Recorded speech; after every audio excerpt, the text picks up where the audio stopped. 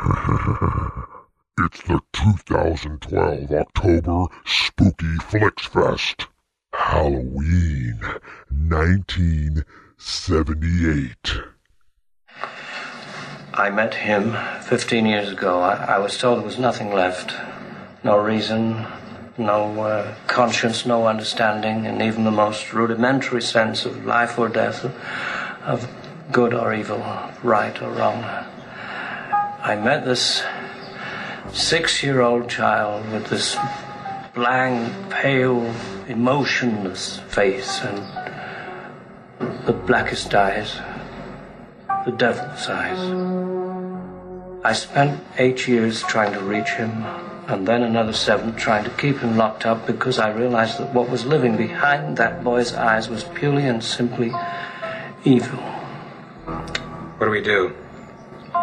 He's been here once tonight. I think he'll come back. I'm going to wait for him. I still think I should notify the radio and television. No. If you do that, they'll see him on every street corner. They'll look for him in every house. Just tell your men to keep their mouths shut and their eyes open. I'll check back in an hour.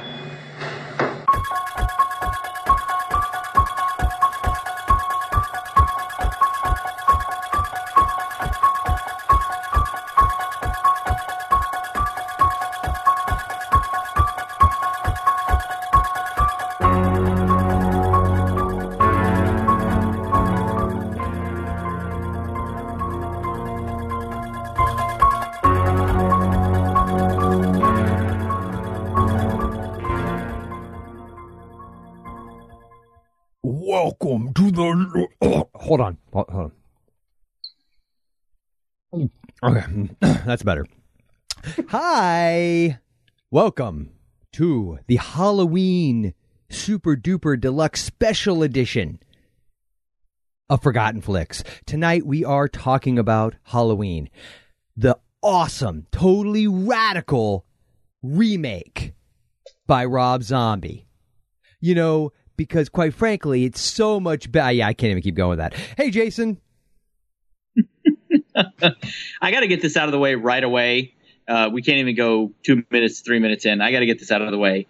Just so you know, I hate a guy with a car and no sense of humor. Who doesn't? It's really, if you have a car, you have to have a sense of humor. But what if he has a boner while he's driving the car and no sense of humor? Do you think she would have liked him then? Well, Annie was a bit of a...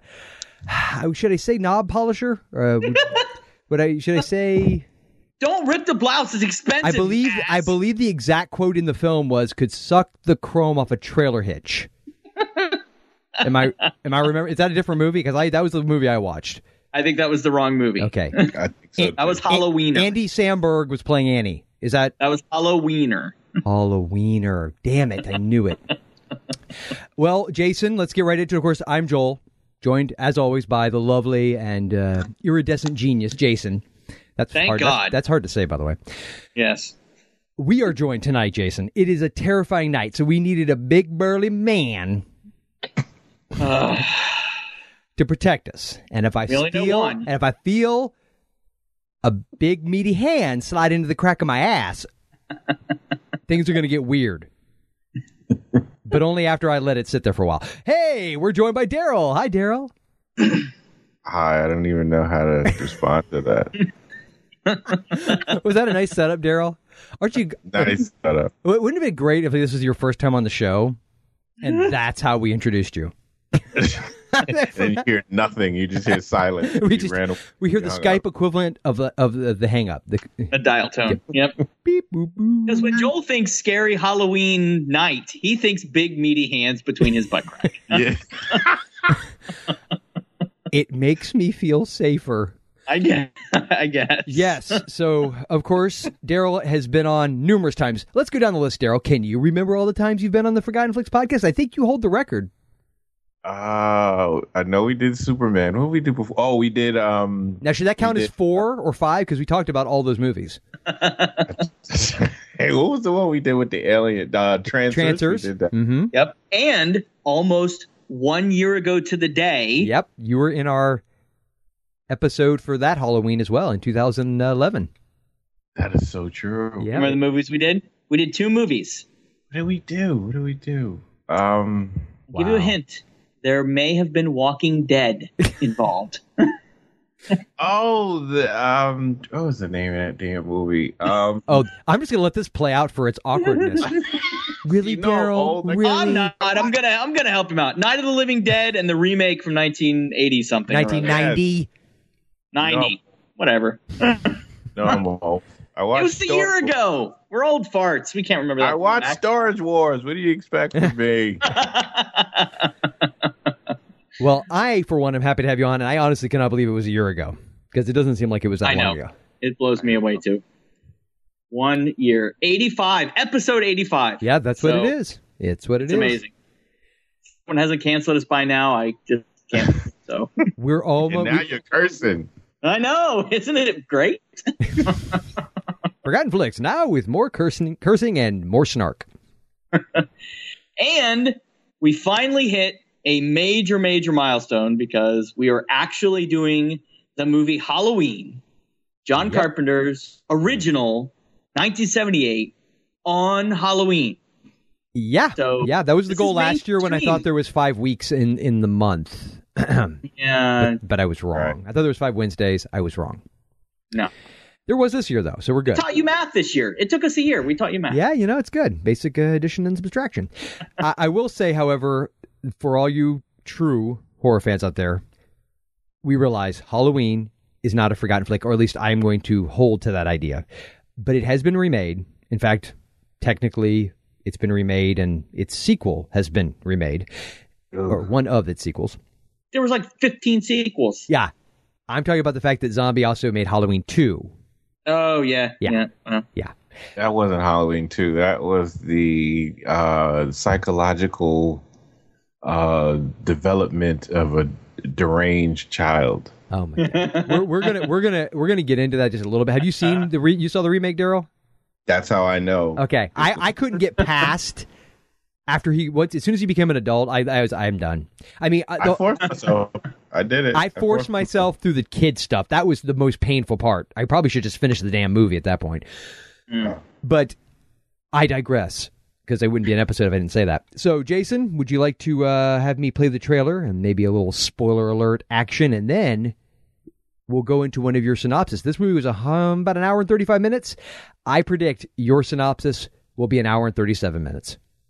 I was shooting for 33, but now I'm going to add those a couple of minutes. Good. I hope so. Do it. I hope so. All right. Here is the trailer for Halloween 1978.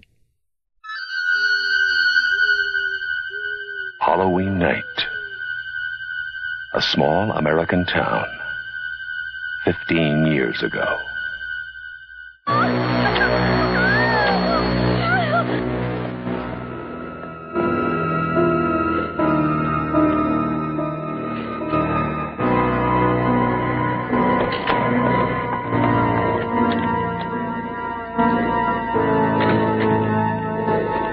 Michael? Halloween. I spent 8 years trying to reach him, and then another 7 trying to keep him locked up because I realized that what was living behind that boy's eyes was purely and simply evil.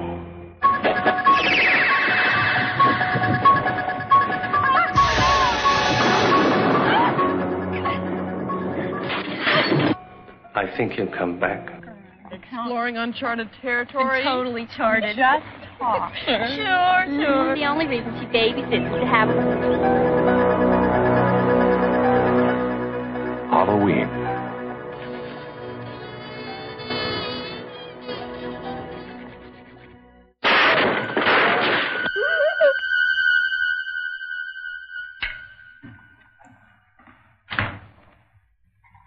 Okay, Linda.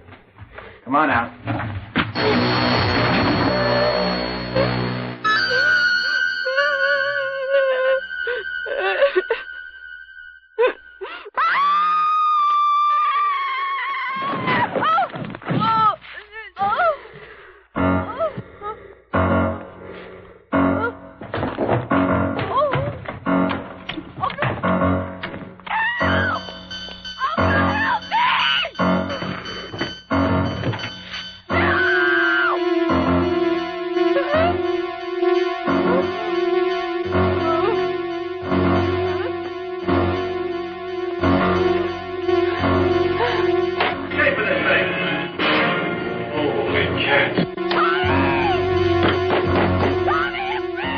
Halloween, the night he came home.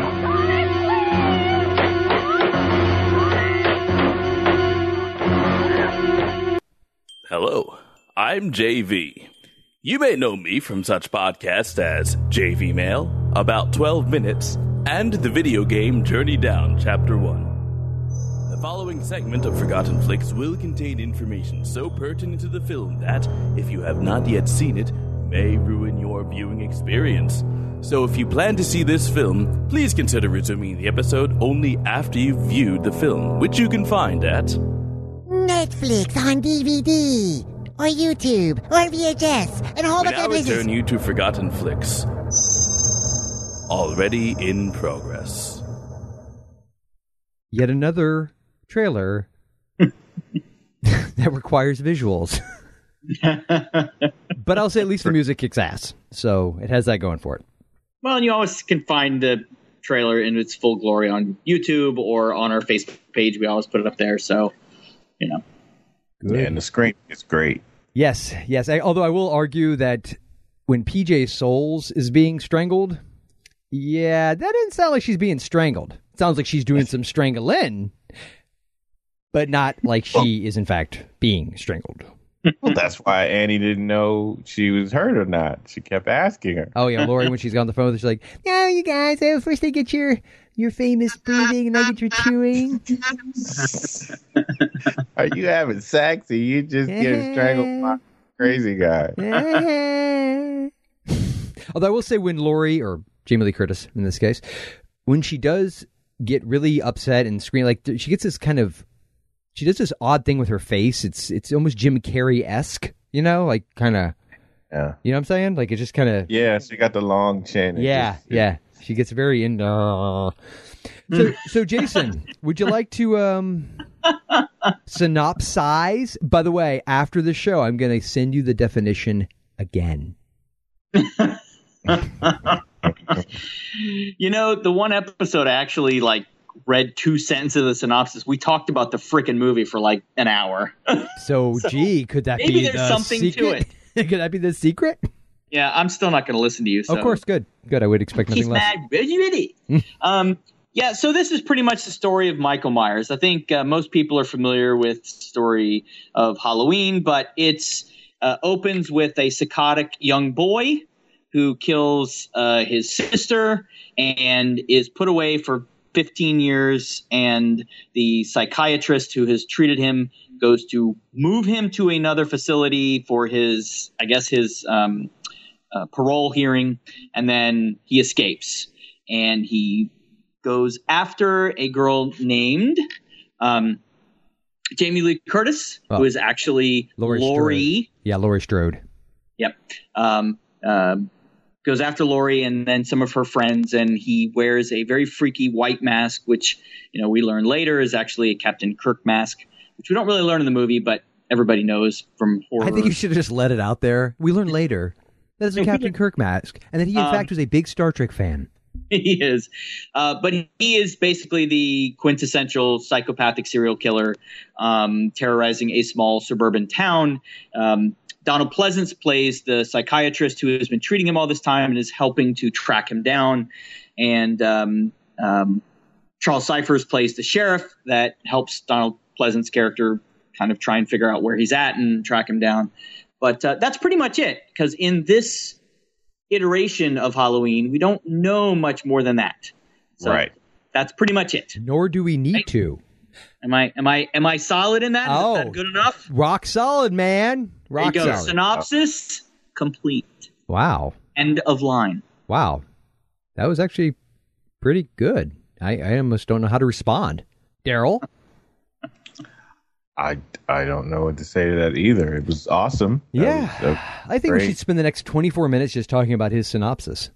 Well, you know, when he started out, it was just amazing. He made me feel comfortable. See, I was a little nervous. I'm not going to lie, Daryl, because at first I really felt like he was giving too much away.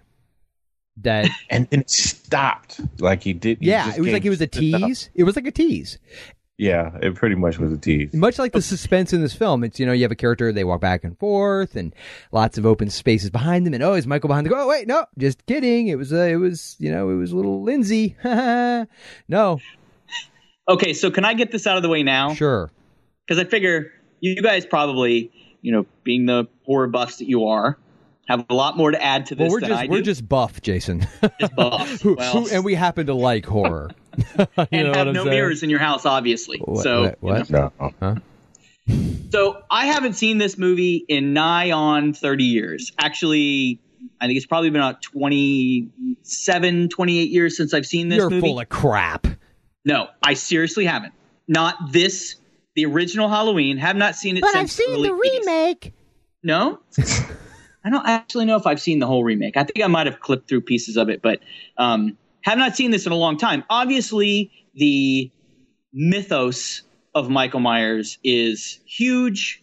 Plenty of other places that you see it. Mm-hmm. Plus, I've seen lots of other sequels. I've seen some of the sequels of this. Not all of them, but I've seen several of the sequels. And I like Jamie Lee Curtis, and obviously Donald Pleasance, a classic actor. I rewatched this in its entirety by myself at night. Maximum effect. I have a feeling I know where this is going, but continue, Jason. I know this is our Halloween special, and I swear to God, I am not faking this. I am not making it up. I was really disappointed. This was really a kind of a boring movie. What? Listen, no, I know that there's a lot of history. I really didn't like it. I like. Okay, wait. Let me say. Okay, wait. There's a line here. Okay. I didn't hate it. Okay. It was not awful. You didn't like it, or let me clarify. You didn't do anything for. You could appreciate it for what it was for its time. Blah blah blah blah. Okay. But it didn't do anything for you. There's a big difference. Yes. No. I'm not going to go I'm not going to go all the way to say it was awful. I'm going to say I like John Carpenter's style. So there were elements of it I liked. The music I thought was fantastic. Very classic. So this won't completely turn into an Assault on Precinct 13 episode, is what you're telling me. Okay. No, this was not awful. And there were definitely some creepy moments, but really it just came down to, okay, the creepy moments were all the times you saw him in the background that nobody else saw him. Mm-hmm.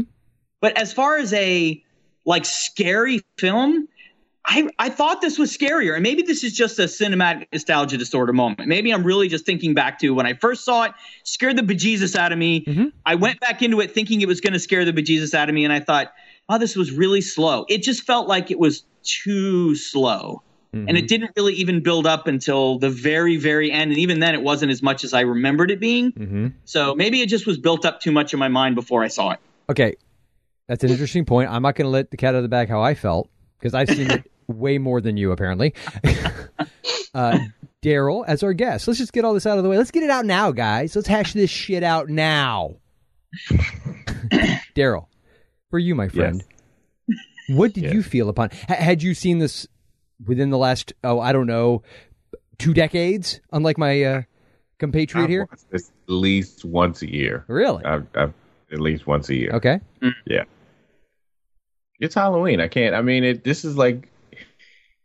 Michael Myers was a little bit scarier to me than Friday the 13th with Jason. Yeah. Yeah, I'll give you that. I definitely agree with that. Because I would say for the first two, when it got into the 4 and the 5 and it was a spirit and all this kind of stuff, then when it got a little crazy. But for the first two, especially for the first one where you got no reason, there was no rhyme or reason. Yep. Yeah. There was nothing. There was no, all you saw was mask and man and breathing. Yep. And it would it was basically a normal day. She had a normal day. She was hanging out. She was going to see this boy that she acted like she didn't like, that her friend kind of said that she was a hot little slut and she wanted to sleep with, like normal high school stuff. There was nothing really big about that day. Her and boyfriend, her friend is sleeping with her boyfriend. Yep. Drinking beer in a van. Just nothing out of the ordinary. It's a normal day. Making jokes about molesting an 8-year-old girl. Right. Normal day. Normal day. A normal day. A normal damn day. Having Carrot Top's hair. Yeah. A normal day. Normal day. Okay. And no background, no explanation, which I did like that part of it, that they didn't have to go into. But okay, let me just interject this real quick, and then I'm going to let Daryl finish. But I want to, since you said that, Jason, I personally feel that what this movie lacked was a 45 to 55 minute backstory showing us the struggles of young Michael growing up as a sociopath. But continue, Daryl. I agree. One day, God, if we could just remake if somebody could just do that. Set it all up for us. Let us see him as a child. Let us understand his pain and his white trash family and his hot mom and his creepy William Forsythe, greasy dad or stepdad or where the hell he was. He was obviously diddling his sister. Yeah, all and that. his mask collection in his psycho ward. Yes, of course. I agree. Sure, that's what the movie was missing. Even that, there was no reason. They looked normal, even though they were mannequins in the beginning. Like, it was funny when they took the mask off after he killed his sister, and they take the mask off. They're like, Michael, and they're just standing there. Freeze there. Yeah, they're just frozen. Yeah, Mom puts her hands in her pockets, and they just kind of, That's like, weird. All right, let's go get some milk. We have to go to the store get some milk. Yeah. So it was just like, I could not believe. I just could not believe that. So do you, for you personally, do you still find this movie scares you? It kind of does. Or do you watch it and you have almost, and this is going to sound a little weird for a movie about a masked psycho killer killing people. A warm and fuzzy? Yeah. But in a weird way, is it more of just it's such a well executed movie. It's almost, it's like you go and like the local Kiwanis Club or something puts on the haunted house to raise money for muscular dystrophy or something. And so they have the little, for $3 you go to like some strip mall and you get to walk through their cardboard haunted house. And when you're really little, this movie was just like that.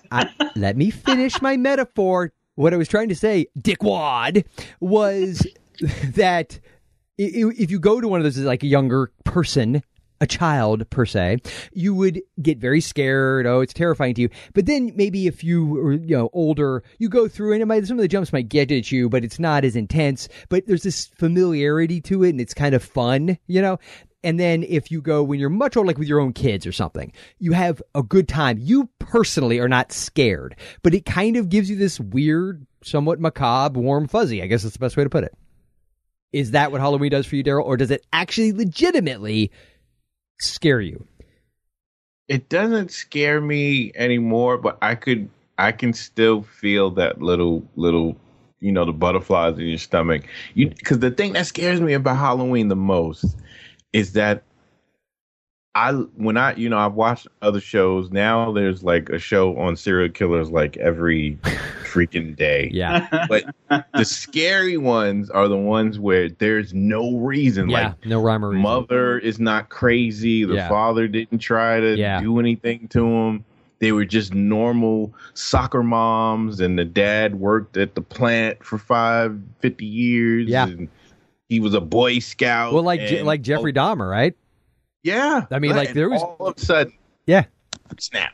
Yeah. There's no reason for him to snap. Yeah. Yeah. And then they just go crazy. And I'd have to say that probably the scariest parts of this for me were the moments he wasn't doing anything. He was just standing there. Yeah. Watching. So I don't know. His kills just weren't. I mean, well, yeah. If you could, here's the key. I think. Well, first off, to the point you were just making, Jason. To me, one of the best shots, maybe the best shot in the movie, my favorite shot, is that moment when Tommy Doyle looks out the window. And it's nighttime, and he looks across the street at the house that Annie's babysitting, or supposed to be babysitting Lindsay in, and he sees the shape, literally the shape of Michael Myers, the shadow against the house, just standing, and it's really creepy because you realize he's actually staring back at Tommy. He's staring at their house. It's not like he's Tommy sees Michael peeping into the windows. No, this guy's just standing in the side yard of this house staring back at him. That's creepy. Well, and there's several times because I think, well, for me, that was definitely kind of creepy. And I agree with you, Daryl. I did get butterflies a couple times seeing some of these, especially like when the door would be open and you'd see behind her his face in a window, and then the camera pans away and pans back and he's not there, but you know the door is open, so you kind of get that feel. And I don't know if this really has to do with all the other horror movies I've seen since then, or you know, the replay of this theme, not necessarily the remake of this movie, but kind of the idea that came after this. We've talked about this. You know, this wasn't the first, but this was one of the first bigger ones. This had the biggest impact of the original slasher films, absolutely. It kind of it was definitely one of the few that set the genre. You know, we talked about Black Christmas and a few others, but the actual events, the actual murders weren't that big of a thing, even compared to, you know, comparables of the day. And comparables of the day I compare to like Friday the 13th, Nightmare on Elm Street, and this one were kind of the trifecta of the early 80s for this genre for me. And the other two, I think, had way more over the top kills. This one was, you know, most of them were stranglings. Mm-hmm. So they weren't gory, and this movie itself wasn't gory at all. But it just, the scary moments were his stills. Like the one for me that I think was the worst was actually when they're walking down the sidewalk and he's standing there by the bushes. Oh yeah. And then he kind of steps behind the bushes. Mm-hmm. And I forget her friend's name, the one with Annie. Yeah. No, it wasn't Annie. Annie was the blonde. It was the other one. No. That was PJ Souls. That was Linda. Linda. Yeah. Annie was the curly haired one. Yeah. That's right. She was the one that was babysitting the little girl. Mm-hmm. When she walks over there, I mean, that was the biggest pit in the stomach for the whole movie for me. Was he's kind of standing there, broad freaking daylight, right in the middle of suburbia, right behind the bushes. Because he's not some scarred up crazy guy. He looks normal. Yeah, no emotion. Well, and did you guys catch I guess you would just call it a film flub at that moment when Annie, because you know she goes there and she goes, "Oh, Lori dear, he wants to talk to you." That whole thing. If you pay close attention to that shot left of the frame, and this tells you how many times I've seen this damn movie, you see cigarette smoke for like half a second waft through the frame. I swear to God, I played it back. Yeah. Yeah, if you pay attention next time, because your eyes are on her. But if you look just a little to the left, and I've seen this movie so many times at this point, I'm like watching other parts of the frame just to see other things. Okay. But watch the bushes. Yeah. But if you look to the left, because that was a thing that made this movie a big deal. And I think, Jason, what you're saying makes sense to a point. The difference is this movie, there was a big enough difference between 1978 making horror movies and even 1980. I mean, Friday the 13th was pushing the envelope for sure at that time when it came to violence. But by the time you get up to 84, you've already had, 3 going on 4. Actually 4 at that point. Friday the 13th movies when Nightmare on Elm Street came out. You had, Dawn of the Dead. It came out. Now, Dawn of the Dead came out around the year after this one did. Totally different, type of horror movie. Yeah. But I felt like with this movie, the gore and the kills weren't the point. So definitely, if that's what one is looking for in a horror movie, you will be gravely, pun intended, disappointed. Because I wrote it down. 53 minutes, 30 seconds is the first on-screen kill after he kills his sister. Yeah. That's the first time. That's when he kills Annie. This is the PG-13 movie, really. Well, except for the boobies. I would say except for the boobies. Well, with that one scene taken out, this could be a PG-13. Yeah. Oh, yeah. It could. By today's standards, it would probably be about a PG-13. Because did they even drop the F-bomb? Yeah. I don't think I heard the F-bomb. No, as a matter of fact, at one point, and I didn't look up the quote, which I will look up for in a minute, but they even said "dang" instead of "damn" at one point. So I think it was Donald Pleasance even said it. Yeah. Well, it would have been kind of weird if Donald Pleasance was dropping F-bombs. No, but anyway, it wasn't overly grotesque or vulgar or gory, but it definitely had the freak, the freak factor going for it. It is a creepy. I think it was meant to be creepy and suspenseful far more than it was meant to be shocking or gory or titillating. And I'm cool with that. And I'm cool with it wasn't just it wasn't titillating enough, but not that. No, I'll agree with that. But the problem I had was that I didn't.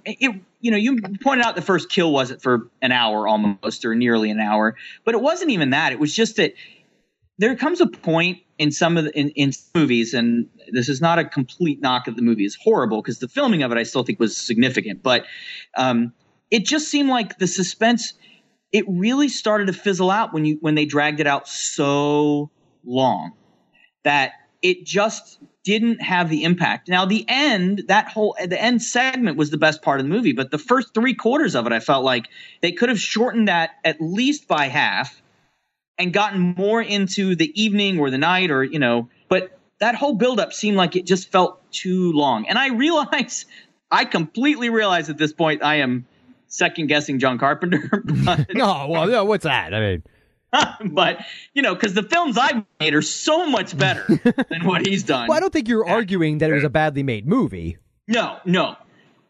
Because so many parts of it, I think, are beyond what I've seen in films today. Like, the camera work was fantastic. And I want to get into that a little bit later as well. But the music was great. Even the characters were very well done. The screenplay was well done.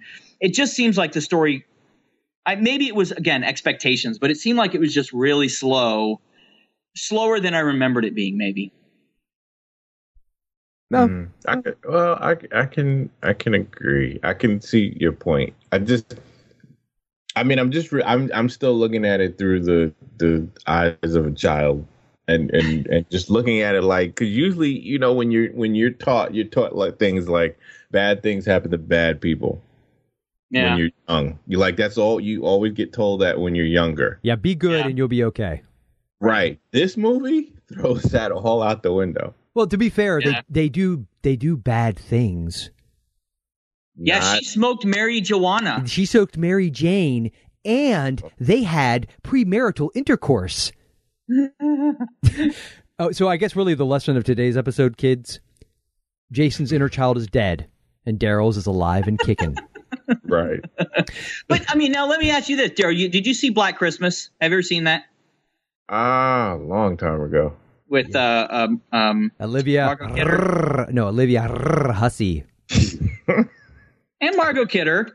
Yeah. Like I said, Olivia Hussey. See that, but that I didn't have the same. It was a slow burn as well, but that didn't get to the point of, I thought, all right, come on, we need to get to some bad stuff here, because that one, the kills, there were very little in that as well, and we talked about that as well. But that seemed paced a little differently, maybe. Yeah, there was a different pace. Yeah, and I think you do have to consider the time period. But I will. Can I now say how I took the movie, Jason? Yes, please. I've been itching at this for a while. You don't patronize me, Jason. I'm trying. Okay, Halloween is one of the, like you said, quintessential horror pictures of the modern era, for sure. It's you obviously have sort of the pre-modern era, which is all the Victorian, Gothic, spooky castles were on the moors, Wolfman, Frankenstein's monster, that kind of thing.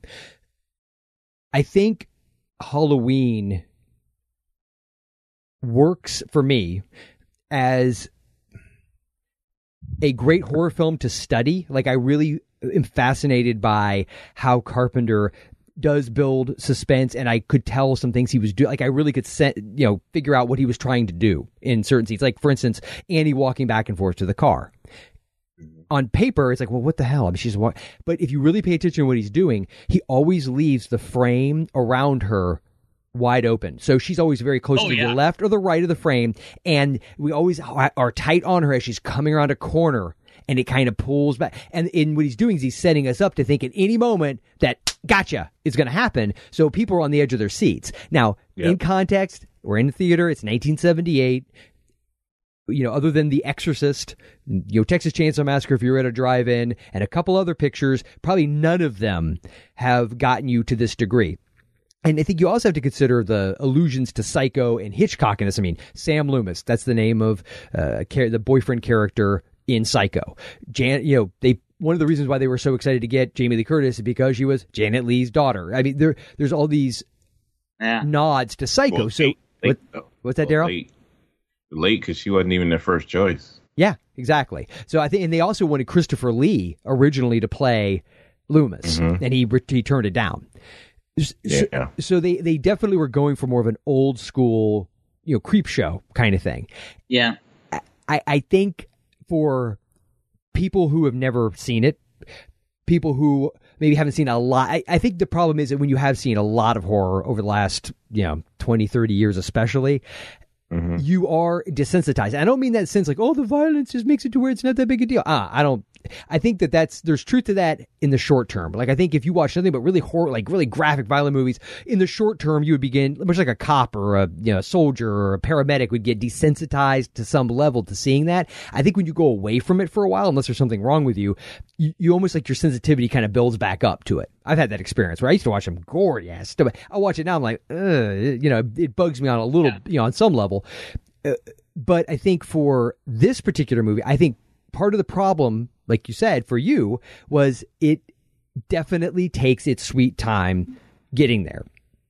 Right. Now, I would also add, had I never seen it before, it would creep me out. It would still hold for me to creep me out. It does not, I have to be honest, it doesn't scare me anymore either. Like, it doesn't, I've seen it so many times, it's literally like,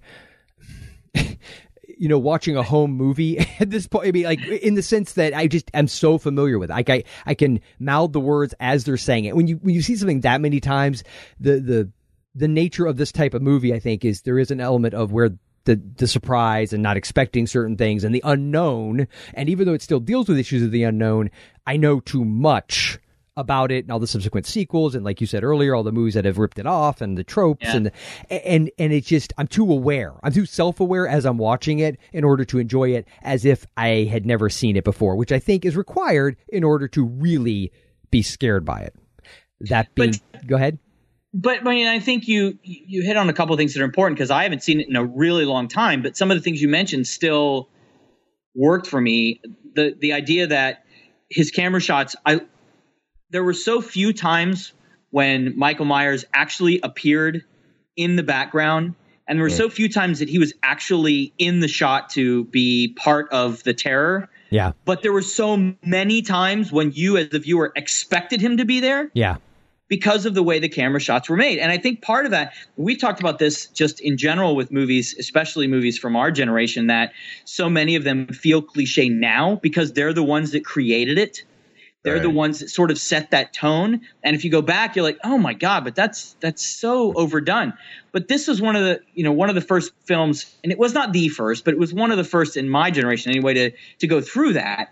And I did recognize that. There were so many times when he could have gone there and he didn't.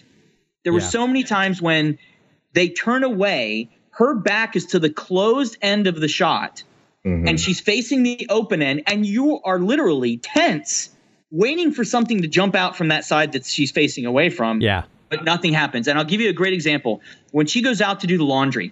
Yeah, I was going to say that. Go ahead. That whole scene, she literally, Annie, spills butter on herself. She's on the phone. They build that up. Dude, I thought the whole time I'd forgotten that scene. I thought the whole time she is getting hacked. When she has her back to the glass door. And the door pops open like twice. Uh-huh. And then she's going to climb out the window. And get stuck. And then the phone rings and it's her boyfriend and the little girl has to answer it and go out to find her. Yep. And the whole scene ends with nothing happens. But that entire sequence, you are literally just, your muscles are tense. Yeah. Expecting something to happen. Well, if you really go ahead, Daryl. It's like that first. You know what? It's like when you've been seeing somebody for a little bit, and you know this is the date where we're gonna do it, and you're like, but she's gonna make you go through the whole movies and the dinner and the whole shebang, and you're excited the whole night. Did you really say shebang? I'm old. I know. I'm just get worse. Oh, and then when you finally, maybe she's not gonna want to do it anymore. Yeah, because you took her to see Halloween 3, the remake, and you said shebang. And you said shebang after you took her to McDonald's. Took her to see Evil Dead, and you turn around and she's like, "Aren't you coming in?" And then you're like, "Yes!" Like all the suspense was building. Yeah. Well, I think that's. I think you're both right because I think what you're hitting on. It is a horror movie in the sense that it's dealing with a true unknown. We've had this discussion before. Oh, horror. What is horror? Blah blah blah. I mean, you get to a point where you're kind of arguing semantics. But this movie is definitely dealing with the unknown, as you guys have already stated. Oh, so eloquently, shebang, and it really is just got this creepy element to it. There's a supernatural vibe to Michael. Obviously, the guy can take like 18 shots and keep getting up. It is, and then it's not. Yeah, because I was going to bring that up because we've all talked about this before. Horror involves supernatural. Well, it doesn't always have to involve. Really I think it has to involve the unknown, and obviously that tends to lean towards the supernatural. True, but this doesn't start out that way. No, this really just starts out like. And if you take no other films into account, because part of the difficulty is watch this movie in a vacuum, not knowing anything about the future of the franchise and what you find out about him, but. This sets up like it's just a crazy guy that broke out of. You're saying by the end of the movie you think that? No. I said but this starts that way. Well, I would say, but it starts the way it starts. You can't explain why the hell a 6-year-old boy would hack his sister up with a knife. Makes no sense. Because even if you want to say, oh, it was a psychotic break, when the hell does even a 6-year-old who's got some horrible thing like schizophrenia? When the hell does that happen? Like to that degree. Mom's been snorting his Ritalin. He didn't get his meds. He's going. Yeah. And a beautiful house. Like they even do. Like he even pans to show you how nice the house is. Oh yeah, and I do want to talk about that because that opening sequence was. To this day is a big deal because it's one of the more it's one long shot, the entire opening sequence. Carpenter said he was influenced by Touch of Evil, the Orson Welles picture, because it also started very similarly. It was an early use of Steadicam. They had all these cool things going for it. But it's interesting because we're in the point of view of Michael right from the beginning, and we're at ground level with him, right? Of course, the hands that reach out are the producer and co-writer Deborah Hills when you see them. But when kid ones are? Yeah, they're her hands. Yeah. Oh, really? Yep. And wow, that's good. I was just watching it thinking, wow, I wonder what kid they got to do that. Yeah. Wow, some of these parents suck. So that's what I was thinking. My kid's going to be a star. What do you want him to do? Hack up a booby chick? Okay, let's do it. We just watched Pet Sematary now. That was pretty messed up. That's true. That's true. Yeah, that's true. So, but when she goes around the house, like what you're talking about, Daryl, did you notice that there was a very subtle thing to imply that this wasn't some stranger watching them coming in to kill them? As the person, we don't know who it is at this point, is walking around the house, one of the side windows right at eye level is why it's open. Even the drapes are blowing out. So it's like they wanted it to catch your eye, because if it was an intruder, why would they go to the trouble going all the way around to the back door? Why wouldn't they just crawl in through a window? Exactly. Little subtle things like that. You probably don't even consciously think about it, but and then she goes through goes through and you see him put on the clown mask, and which, by the way, had the worst eye holes in the history of Halloween masks. Yeah. So goes up, kills his sister, comes back down. And it's interesting because it's almost like he's running away, like he's still somewhat human at that point, and I've always taken it as he was possessed by something. Like, we don't need to know why, we don't need to know what, it's irrelevant, but something happened. Like, he had been a totally normal, functioning, no problem at all kid, which, by the way, way scarier than a kid who's coming from some horrible dysfunctional family that we can explain away all his evil by, he just had a really bad upbringing, versus no, this kid was totally normal and cool and fun. And consider, I just had my son just turned 6, so like I was like, ooh. Yeah. Yeah, that's bothersome. So I think when you think about all that, and then we're in the eyes of the killer. Now, that was one of the knocks that this movie got from some critics early on, was that it encouraged, sadism and misogyny. And of course, that became a huge outcry from people that didn't like slasher films in the 80s, that these movies just, you're supposed to identify with the killer. I think, even though we're through his eyes at the beginning, do you feel like we identified with him? No, because his sister didn't tease him. She didn't yell at him. Yeah. She didn't, if she beat him. Yes. I would see that. Like, I could understand it. But they made a point of letting you, nothing seemed out of the ordinary. Nothing. No, and she didn't even make comment about, I have to be here watching my brother. She didn't make any comments about that the situation was not of her liking. I mean, that at least you could buy up to the point where she screamed bloody murder. But I mean, no, even before that, there was no setup. Like you said, it could have been an intruder almost. It felt like it could have been somebody, but there was no reasoning behind it. And that's what made it, I think, even freakier, was the fact that there seemed to be nothing. And then, of course, when they pulled them, he walks right up to his parents outside, still holding the butcher knife, walks right up there, and they just pull the mask off. He's just standing there. Yeah, he's like catatonic. No reasoning behind it. Yeah, it's not a morality tale of I'm punishing people that have come to do bad things, you dirty birds. No, this was just nothing. Yeah.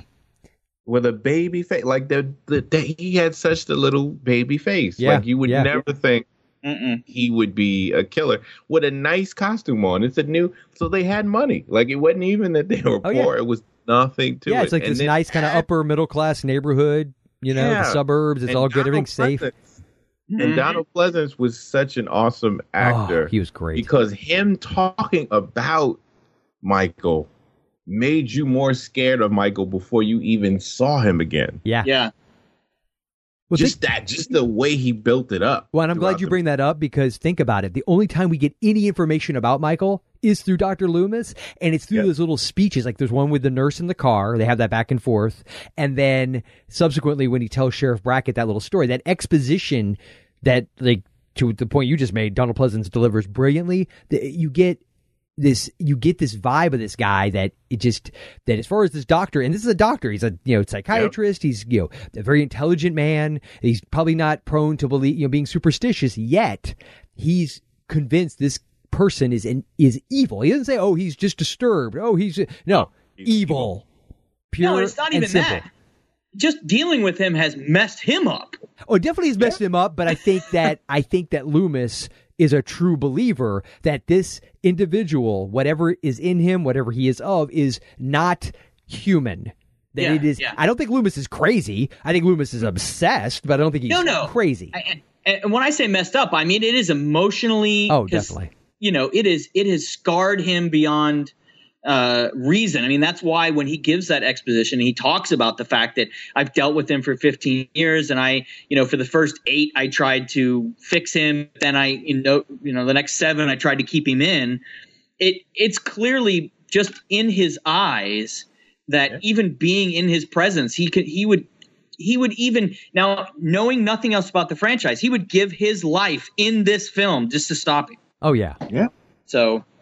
And he seems like the kind of guy that usually in movies, anything, TV or whatever, the psychiatrist is the one that's saying, no, we need to rehabilitate him. He needs help. He's not evil. And it's the other people, that they're trying to convince the doctor. No, he's and he's stupid, and then he gets killed. Yeah, like usually the doctor is the one that gets murdered in the movie. Yeah, and that's it. And you're glad because you're like, you're stupid when they tried to tell you. Yeah, no, the doctor is the one trying to tell everybody else that this guy's coming to this town to kill you. Well, and if you think about it, Loomis is Van Helsing. I mean, that's basically who he is. I mean, he's Van Helsing. He's hunting this dark figure, trying to, destroy this evil in the world, and he's obsessed with it and very righteous for doing what he's doing. But I think it's interesting that the whole idea of, Michael as evil, first off, other than Loomis referring to Michael a few times, he's referred to as, the boogeyman, the devil's eyes, he's evil, all of these sort of, buzzwords to indicate that he's something more than just a guy who got loose from a sanitarium and is going on a killing spree. There's, for whatever Michael's reasons are, there is something more to it. And I don't know if you caught it, but when Laurie is sitting in class staring out the window and you see the car, that Michael's driving, do you hear what the teacher was talking about? She was talking about fate. Yes, it was all, but if you listen to the words even, and it's almost like they're having her over-enunciate those words to the. Well, you never see the teacher. You never see her. And when she talks about it, she's talking about Samuels and somebody else, but the idea of the personification of fate, and that there was the idea that there was no escaping it, and it was totally foreshadowing Laurie and her situation. Yeah, and she was even, the teacher described it as well as one of the authors described it as a force of nature. Yeah, and that's all Michael Laurie, is. Yeah. And she was half paying attention, and the teacher says, Laurie, she says, what? She goes, answer my question. And that's when she describes it as a force of nature. And I thought that was kind of cool little subtlety about Michael as a force of nature and her fate. Yeah. So yeah, and in the same way that you wouldn't, yes, if a tornado ripped through your trailer park and you were, something horrible happened or a hurricane, we live in Florida, so if a hurricane goes and levels your house or whatever, it's this horrible, horrible thing, and especially if God forbid somebody dies in the process. But most people don't attribute that to, it is a storm. It's a force of nature. There's a reason why in your insurance policy, the whole act of God thing, it's just something that is completely and utterly out of your control. The thing about Michael is we see him in this humanoid form, so we apply to that, I think, this idea, it's a person, and he should, there is right and wrong, and why would he do such a thing? But truthfully, he's a force of nature. There is no, tornado just goes from house to house to house, from trailer to trailer to trailer, and skips the one in the middle, and it's everything around it's destroyed. There's one perfectly, like nothing ever happened. Well, and to Daryl's point, and one of the things I like that makes it feel that way is that there seems to be no reasoning behind any of it. Yeah. He hasn't a tornado. targeted a vengeance person. This is just happens to be focusing on one person, just like a tornado seems like it's focusing on one house. Yeah. Or one building. Yeah. Yeah. But that's John Carpenter. Like, he likes to do things where he likes to hit people in tropes, like this middle class, this middle class family. Yeah. I'm gonna take that. And I'm gonna destroy it. I'm gonna, your kid is gonna be a crazy supernatural killer, and I can only imagine the groups that were going against this movie at the time, because you really have not seen these type of horror movies where this little middle class child is the killer. And I think the reason why modern horror works, it's the whole Stephen King thing. You take the normal, quote unquote, safe environments we take completely for granted, and then you skew the hell out of them. You have something, like you said, you have this nice middle class suburban family and the cute kid, and he's a psycho. and I think when you have that, it's that disruption. It's like a fracture. It's like people are just going along the lines, because that's ultimately what gets you afraid. And I think that's the one thing about horror movies, and the reason why it's all so subjective. Oh, that movie was stupid, that wasn't scary, but this other guy over here is peeing his pants, because you have to bring your own history, your own context to the table. Yeah. And if you can't relate to it, or if it doesn't mean anything to you where they're going with it, it's not going to work. But that's not to say the movie's bad. It just means it doesn't work for you. So even though, for me, the fact that it was not particularly scary anymore, that's partly because of my, knowing too much about it. And honestly, I guess as a, 30-year-old man, yes, it would creep me out if some dude was staring at us, but it probably would also piss me off if I looked out my window and saw some guy staring at my house, and I might come out with a baseball bat and go, "What the fuck's your problem?" Well, and I think one of the things that this plays on that makes that work in this setting, and maybe not as much for you or I, but some of the things you notice in this. Not only is this, I wouldn't even call this typical suburbia. I would call this like the perfect Main Street USA. Nobody seems to lock their doors, or she even, Annie was dismayed that, the car's locked. I got to go back and get keys. And everybody walks around in the dark. They don't even turn the lights on, like literally everybody. So it even takes that level of comfort all the way up to the nth degree, and makes it feel that much more vulnerable. Well, they do lock their doors, Jason, is when a young girl is screaming for help. Yeah, what was up with that? Well, you know why they did that, right? You guys know the story? No. I can't remember the exact name of the victim, but that's actually based on, Carpenter got that idea. It was based on a true story. Back in the 60s, there was a young woman, I can't remember where it was in New York somewhere. No offense, Daryl. And, but it was somewhere in some borough in New York. And but I mean, this is like the early 60s. It wasn't, it was like Times Square back in the, the early 80s. I mean, this was like a nice, condo, like there was apartments. It was a nice area. And I think it was Long Island. Was it Long? You know the story I'm talking about, where the girl.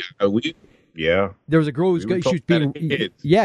she wasn't getting raped or was going to be raped, and she's screaming for help, and everybody was just basically watched it happen in the courtyard, just sat there, didn't do a damn thing. They taught us that in school too, in psych class. What the hell? I was going to say, what the hell kind of? I thought you were talking about like elementary school. What the hell? No. College. They taught us in school about how like a group how that can happen.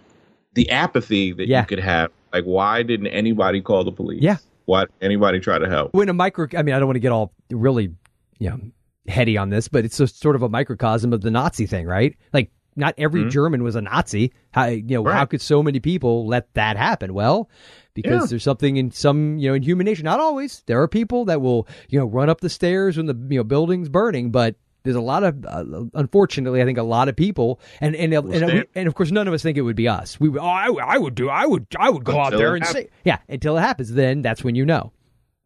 That's when you know. Yeah, and Carpenter, like even movies, a lot of his movies, the strange person, the one that everybody would ostracize, who would call them the bad guy in the film, winds up being the hero. Or winds up doing the thing that, winds up doing the heroic thing. Even if he's not a hero per se, he winds up doing the most heroic thing. That's Carpenter. He likes to, he is not a fan of the normal, of the so-called normal. No, he definitely is not.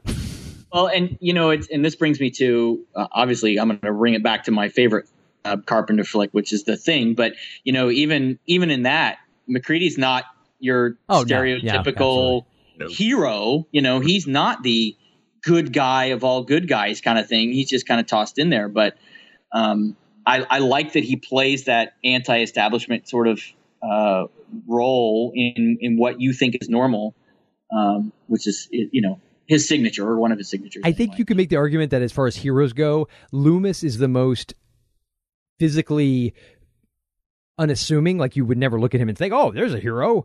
All right. Whereas obviously like Snake has that the eye patch, he looks like a badass. The Big Trouble in Little China, Jack Burton, that kind of thing. But he's probably the least reluctant of all of Carpenter's heroes. Like, he's definitely, I don't think in any normal set of circumstances, this is definitely not what Loomis would be, a pencil pusher sitting in a hospital somewhere doing his rounds. But I think he is definitely the most obsessed and passionate of all of Carpenter's heroes off the top of my head. I'm trying to. And the sheriff, like, did you notice how the sheriff was nowhere to be found? That the doctor was the one that came back. He's like, doctor, I'll leave you here alone. You guard this house. I'm going to drive around and look at houses for a while. Exactly. I got my rounds. I'm sitting there going, I totally forgot how the sheriff never shows up. Well, did you also notice how the sheriff, apparently his olfactory sense is completely dead? Because they pull up in a car after smoking the wacky weed. Yes. They never had rolled the windows down. His daughter rolls the windows down for the first time when they pull up next to him. It should have been like a Cheech and Chong scene, man. He got a contact high. He's thinking Doritos, man. He wasn't thinking. I'm like, he did. Do you think he smelled it? I think the people in the back of that store could smell it. Carpenter does not like police very much. Oh, or authority. Like bureaucrats. He's very anti-authority. Very anti-authority. And because they're just the most inept. Oh, yeah. And idiotic. Like, it's, oh my God. I was like, what the hell why are you the sheriff? It was worse than Barney Fife moment. It was literally what is he doing? And, but that actually, I want to segue for a second, because that leads me to one of the other shot sequences that I really liked that was subtly freaky was the whole driving sequence. Yeah. Because if you're not, obviously you catch the fact that the whole time they're oblivious to the fact that Michael Myers is following them very, very closely. I know. There's no other cars on the road. No stranger danger. Like, middle of nowhere. They're literally in this like quiet town. You never see other cars driving around. And there's someone following them half a car length away. And each turn they make that he keeps coming in, Carpenter could have easily had them, oh my God, who is this jerk? Oh my God. And they were never once did they even notice. It wouldn't happen to me. It's a normal day. Right. And so that freaks us out watching. Yeah. But characters in the movie have no idea. Yeah, it wouldn't happen to us. Like, and why? It just makes you go, what? Why? What is he doing? Like, why won't he just kill her right away? Why are they making us go through this whole thing? Because we don't know why Michael. Yeah. No. He's just watching her, like constantly just standing there and just watching her. He could have killed her, I don't know, any number of times. Why kill all the friends and put them strategically in places you would see them? And then I think he missed on purpose too with the knife. I don't think I think so too. Yeah. He had to. Yeah. He nails a guy to a wall with a knife, and he misses her without even cutting her. Yeah. Well, I think he slit like her sleeve, and there was like a scratch on her arm. That's probably the most blood in the movie, by the way. And yet, no reason. Like, why? Like, he did all of that. Yeah. Yet, no reason is given. No. Why? Okay, so I'm going to go on a limb and assume that this was on purpose, but I wanted to ask you guys this: when the guy pokes his head in the back door and Jason comes popping out. You mean Michael? I'm sorry, Michael comes popping out. Wrong horror franchise. Yeah, right. Sorry. Michael comes popping out of the closet and literally nails the guy to the wall with that knife. Yes. And they close in, Carpenter close in shot of his feet kind of dangling there to show he's off the ground. Mm-hmm. No blood at all. Yeah. Nope.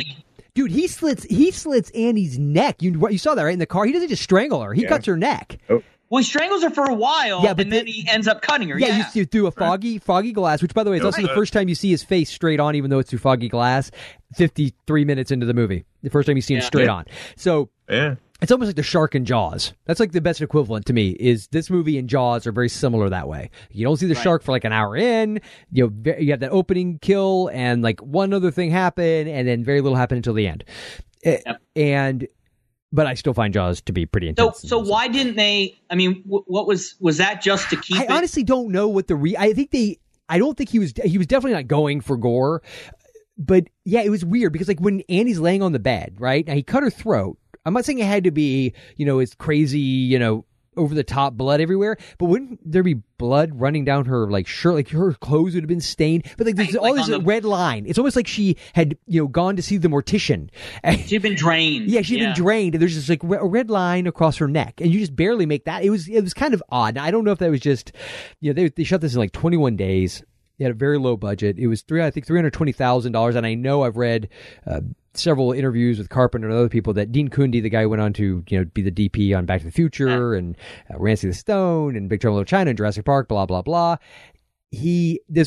Almost all their money went to the camera because they wanted to shoot this Panavision anamorphic widescreen. They shot this in 21 days. 21 days. Yeah. And they shot it anamorphic widescreen, which requires a whole other level of technique and skill and lighting. And I mean, it's because obviously you got a much wider lens, and they did that on purpose because that's how he was able to frame it up, to where you would get that effect of the shot being wide open and could Michael be at any point. It really helped build the suspense. It was a good use of money. Part of the frame, yeah. Yeah, but last time I checked, why they couldn't get anybody. Like it was why when people looked at how much they were going to get paid, they wouldn't do it. You're right.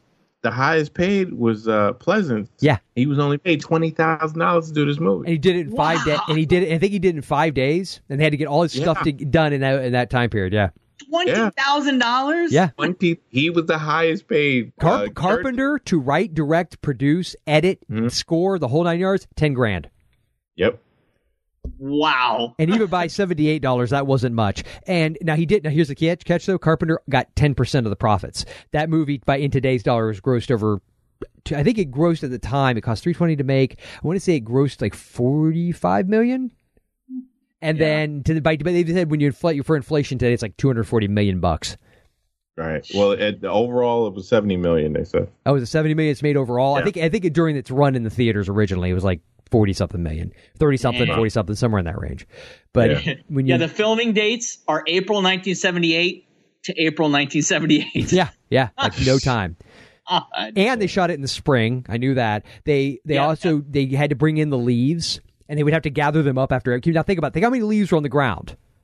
After every shot, after every take, when she'd walk by with the pumpkin, they would say, okay, cut. And they have a bunch of PAs that would run out and scoop up all the leaves. Scoop up all the leaves that they could in the bags and either move to another scene or use them to have them go back into the frame. Now, see, I didn't know that.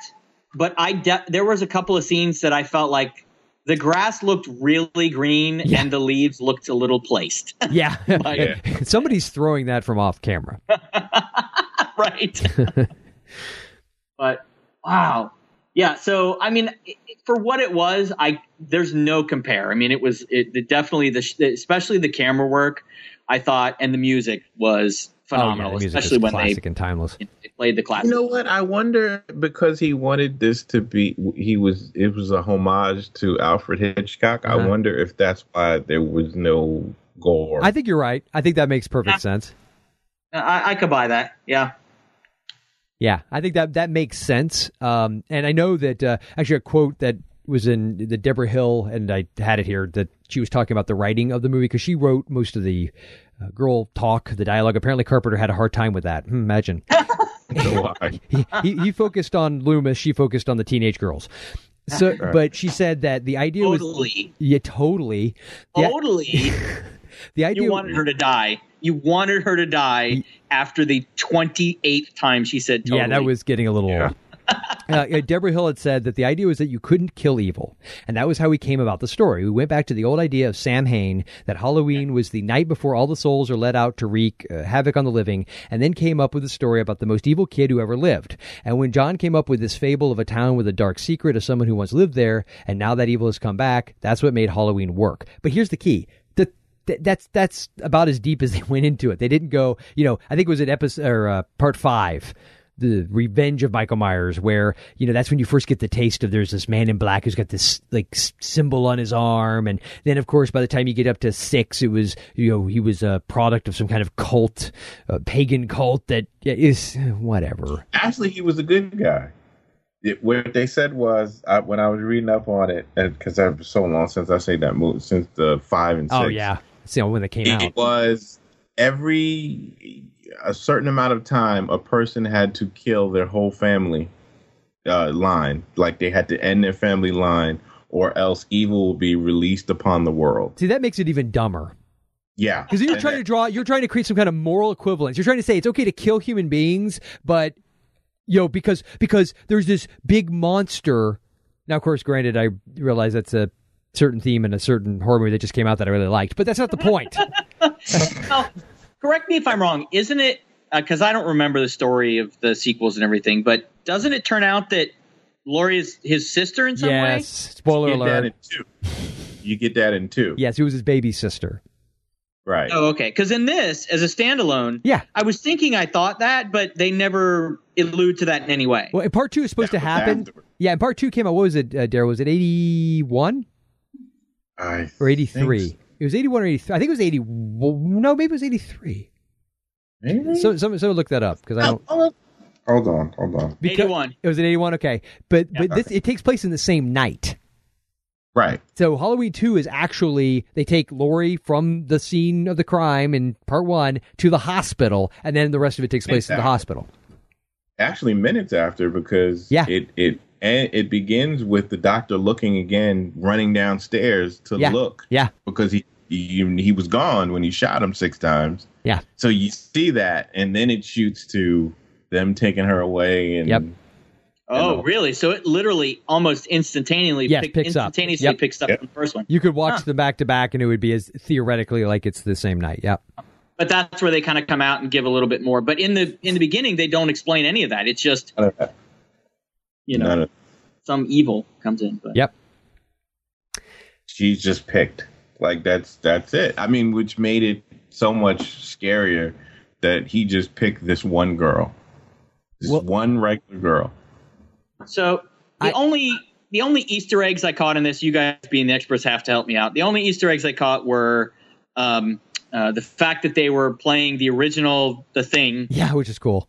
On the movie on the TV screen, and they were playing that, which I know you mentioned it when we did our Thing episode, and even I think we talked about it in one of our Spooky Flicks Fest episodes this year. Yeah. The fact that Carpenter was such a big fan of that movie, and this came out before that, and he was hoping to be able to remake it, so that kind of played. But Charles Cyphers played the sheriff. Yeah. And then Arthur Mallet played the Gravekeeper, and he was, he's been in a bunch of movies since. Well, Charles Cyphers was in a bunch of early Carpenter stuff too. Yeah. Oh yeah. Yeah. And a bunch of stuff. He was in Escape from New York. He was Secretary of State, and he was in Assault on Precinct 13. He played a cop in that. Yeah, he uses a lot of the same actors. Yeah, brings he did. them back. Yeah. And then I watched this, and I PJ Souls, who played Linda. I forget Linda. Yeah. Right. The hussy, the drunk hussy. Right. Yeah. I was watching this movie, and I kept looking at her thinking, I know her from somewhere, and don't laugh. But the part where she kind of goes topless, I'm like, oh, I know her. She was in Stripes.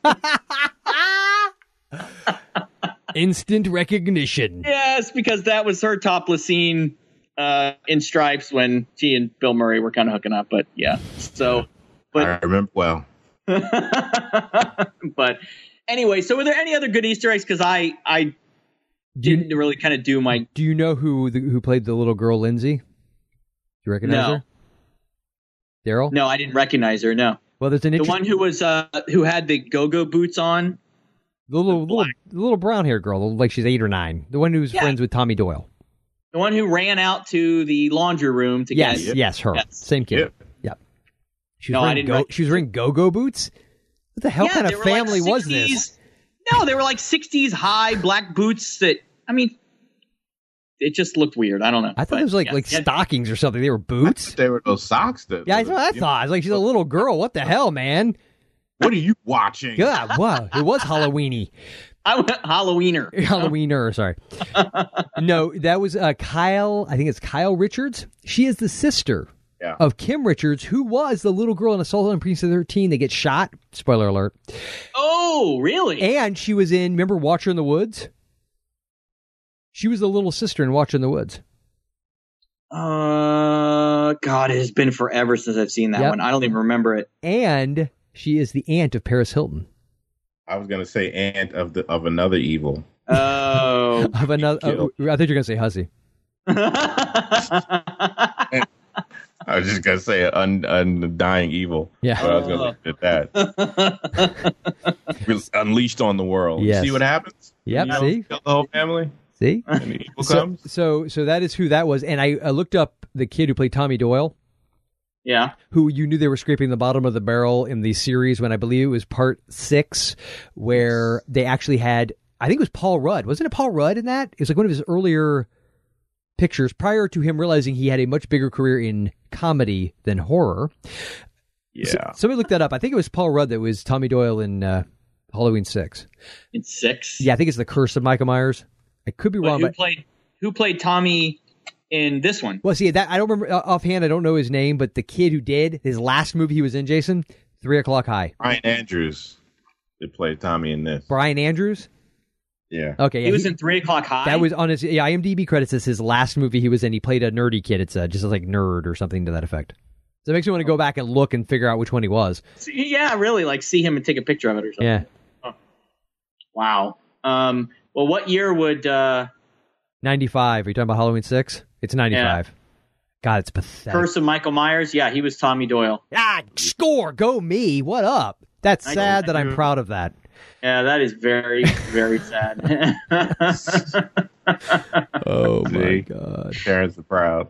Yeah. Wow. No, they're really not. So... No. It's a deep, dark sadness. So speaking of deep, dark sadnesses, gentlemen, you ready to do your movie picks?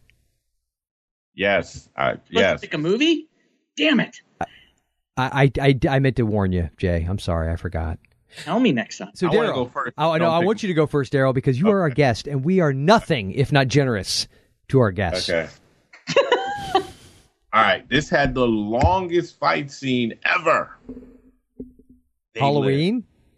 They lived. Good one, man. Roddy Piper. Yes. Sticking with the Carpenter theme. Put the glasses on. And that was such a long fight. I mean, I watched it. They Live came on like at 3 a.m. one time I woke up, and it came to that fight scene, and I think I forgot how long it was. You remember when South Park spoofed that? I think they had.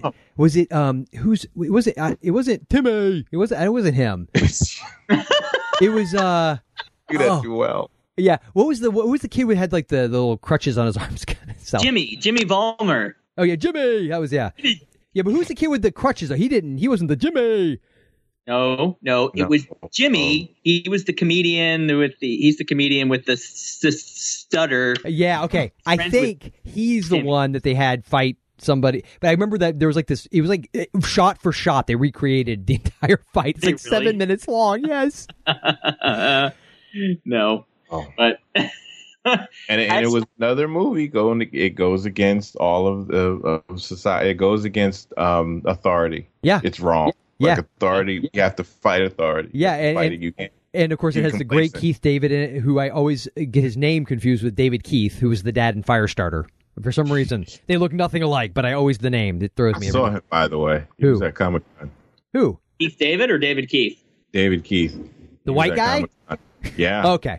I wanted to clarify. He was pretending that I don't know what he was pretending, but he was walking around. I don't know what he's doing now. I don't know what movie he's doing now, but he was walking around Comic-Con. What was he pretending?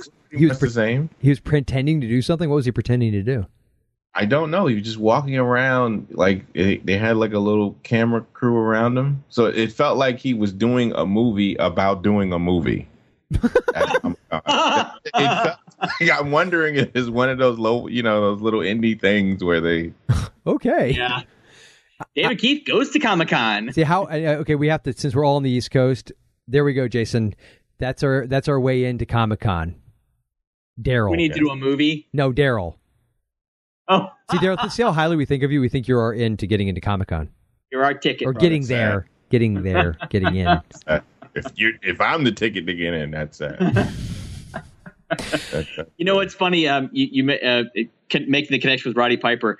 I just bought. I found it on sale. Goonies, the DVD, and it had the Goonies Are Good Enough music video with Cyndi Lauper at the beginning, and of course, it's really just one big long WWF trailer in the. Yeah, it's like a commercial for the new toy line.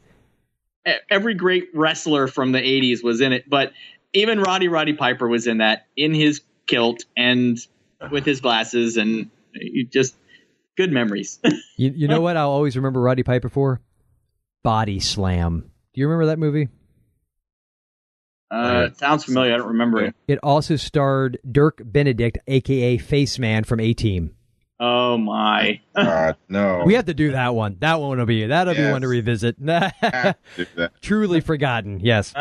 Tanya Roberts. Yeah, Tanya Roberts. Oh. Oh, my good. What?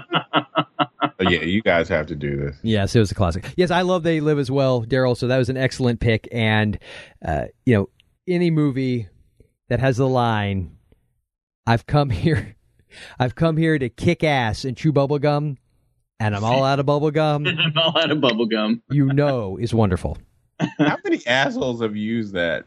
Oh, wait a minute. What that makes you an asshole if you use that? Oh, pretty much. Note to self. Jason, my friend, mi compadre, mi amigo. Yeah, so this was a tough one for me because there was a lot of low-hanging fruit to grasp. Yeah, I know. Me too, actually. I swear I looked through this and I'm like, okay, we've talked a lot of Carpenter, both for the music, because I like to pick the people who've done the music, but he was fantastic. And this is definitely probably my number one pick for the film score for horror films of all time. But not only that, Dean Cundey was the DP, who has done some amazing stuff, even up some of my favorite films, Back to the Future, Jurassic Park. Death Becomes Her. Yeah, right. He did The Thing, so just some amazing stuff. And really, it made me realize as I'm looking through Cundey's repertoire here, we pretty much have just covered his films. So he may be our record for a person who's... He is the running connection between all of our films, because literally he's a lot of movies we've done. He was the DP for, so we've got to figure out a way to get him on the show for something. So as I looked through, I thought, all right, what's a movie of his that I really liked, but we haven't covered and is sort of forgotten? I know you're probably going to make fun of me because it's not exactly that's a guarantee. That's a guarantee. Yeah, but I went with Project X. Good night, ladies and gentlemen. We're done. And he has such a long lead up, like you're thinking it's going to be something really... Yeah, I mean, I at least figured Who Framed Roger Rabbit, because I know Cooney did that one.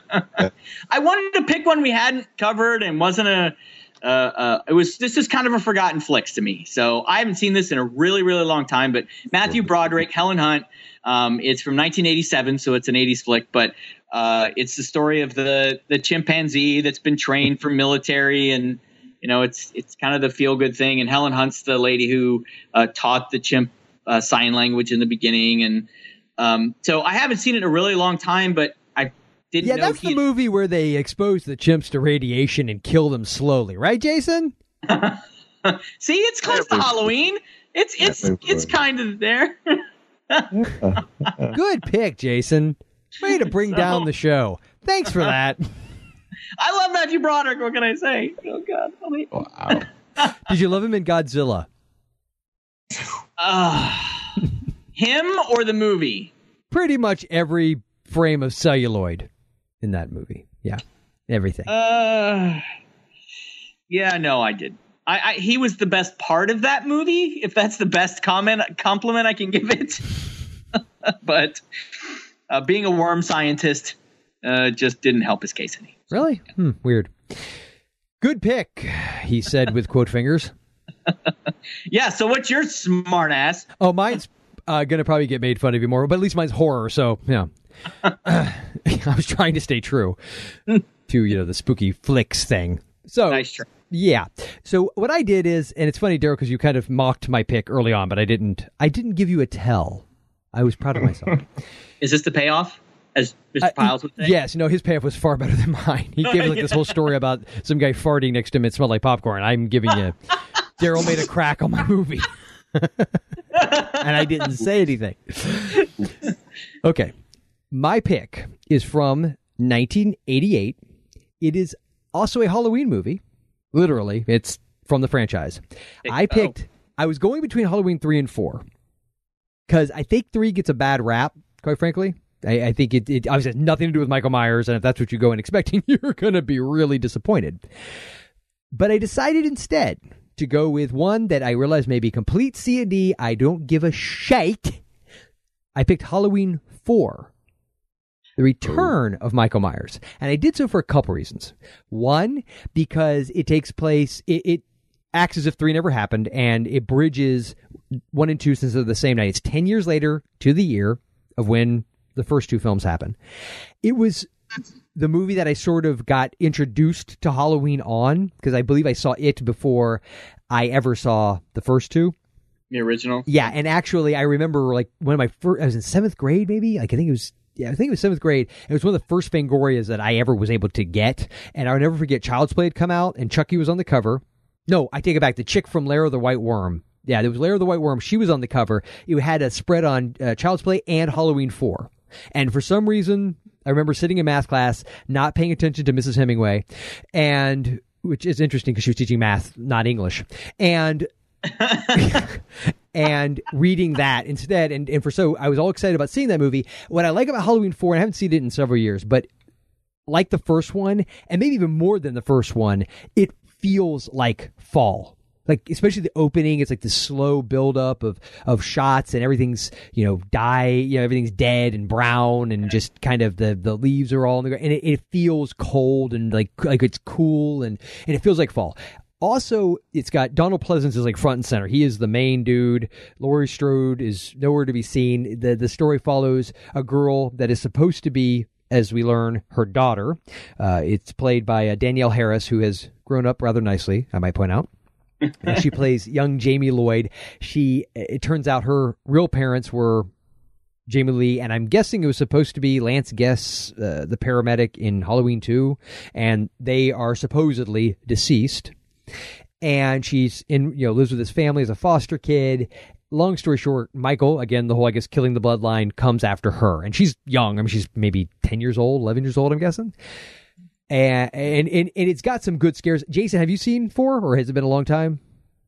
I don't recall seeing 4. I actually think, based on your argument for what you weren't crazy about with the original Halloween, you might like 4 more, because a lot more happens.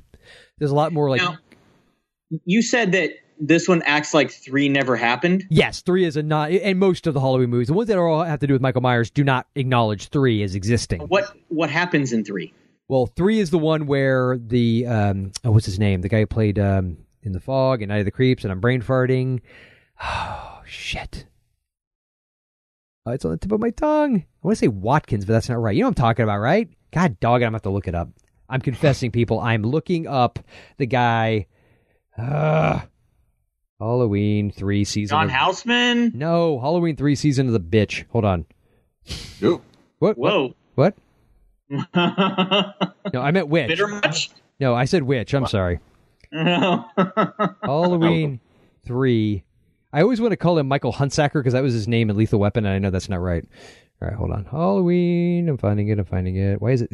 Halloween 3 is so unpopular that it doesn't even get included with the other Halloweens in IMDb's listing of movies. Okay. Tom Atkins, not Watkins, Atkins. Dang it. I was like the diet. Okay. Yes, he plays a doctor who ends up investigating this toy factory. They're making Halloween masks. Well, as it turns out, it's a big conspiracy. And this one actually does get a little bit more into the whole Sam Hain, supernatural force of evil. They want all these kids to watch this channel during Halloween night, put on their masks, and it's essentially going to melt their faces off and kill everybody. But it had nothing to do with Michael The only Myers. reference to Michael Myers at all is there's one scene where Tom Atkins' character is in a bar, and he on the TV above the bar is Halloween 1 playing. It's Michael coming down the stairs after Laurie Strode. That's the only reference at all. But every other movie in the franchise has to do with Michael. Yeah. Yep. What the hell happened? They wanted to try. Well, originally, I think the idea, Daryl, correct me if I'm wrong, but I think it was they were going to take the series in this whole different direction. Every year, they were kind of like what they do with the Saw movies and Paranormal Activity now. They were going to have a different type of Halloween movie, though, all based around that theme that would come out every year.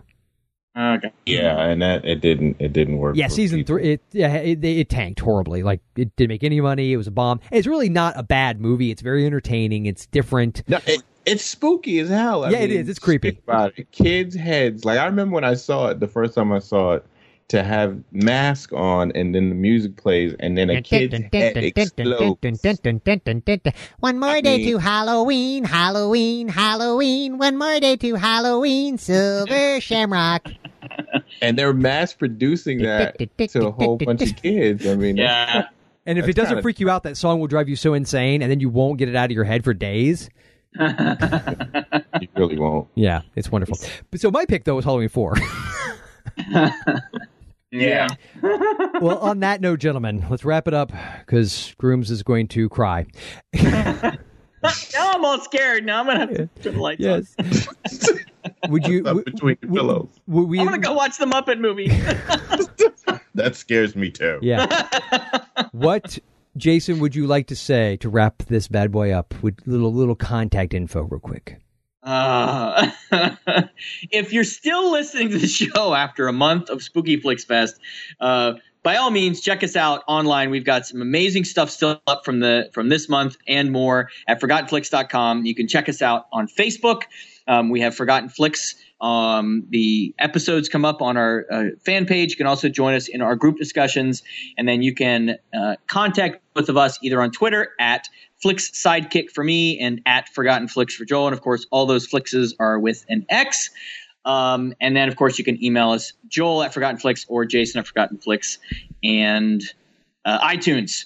Don't forget to go to iTunes and rate it if you're going to give us a 5. Otherwise, don't go there.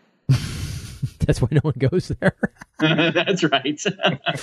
And you, my friend, have some thanks to do. Yes, I do. I give thanks around here, people. Believe it or not. I would like to thank. Thanksgiving's our next holiday. So. Oh, indeed. It actually is. And we're going to cover Thanksgiving. Yeah. Oh, God, help us. Nice.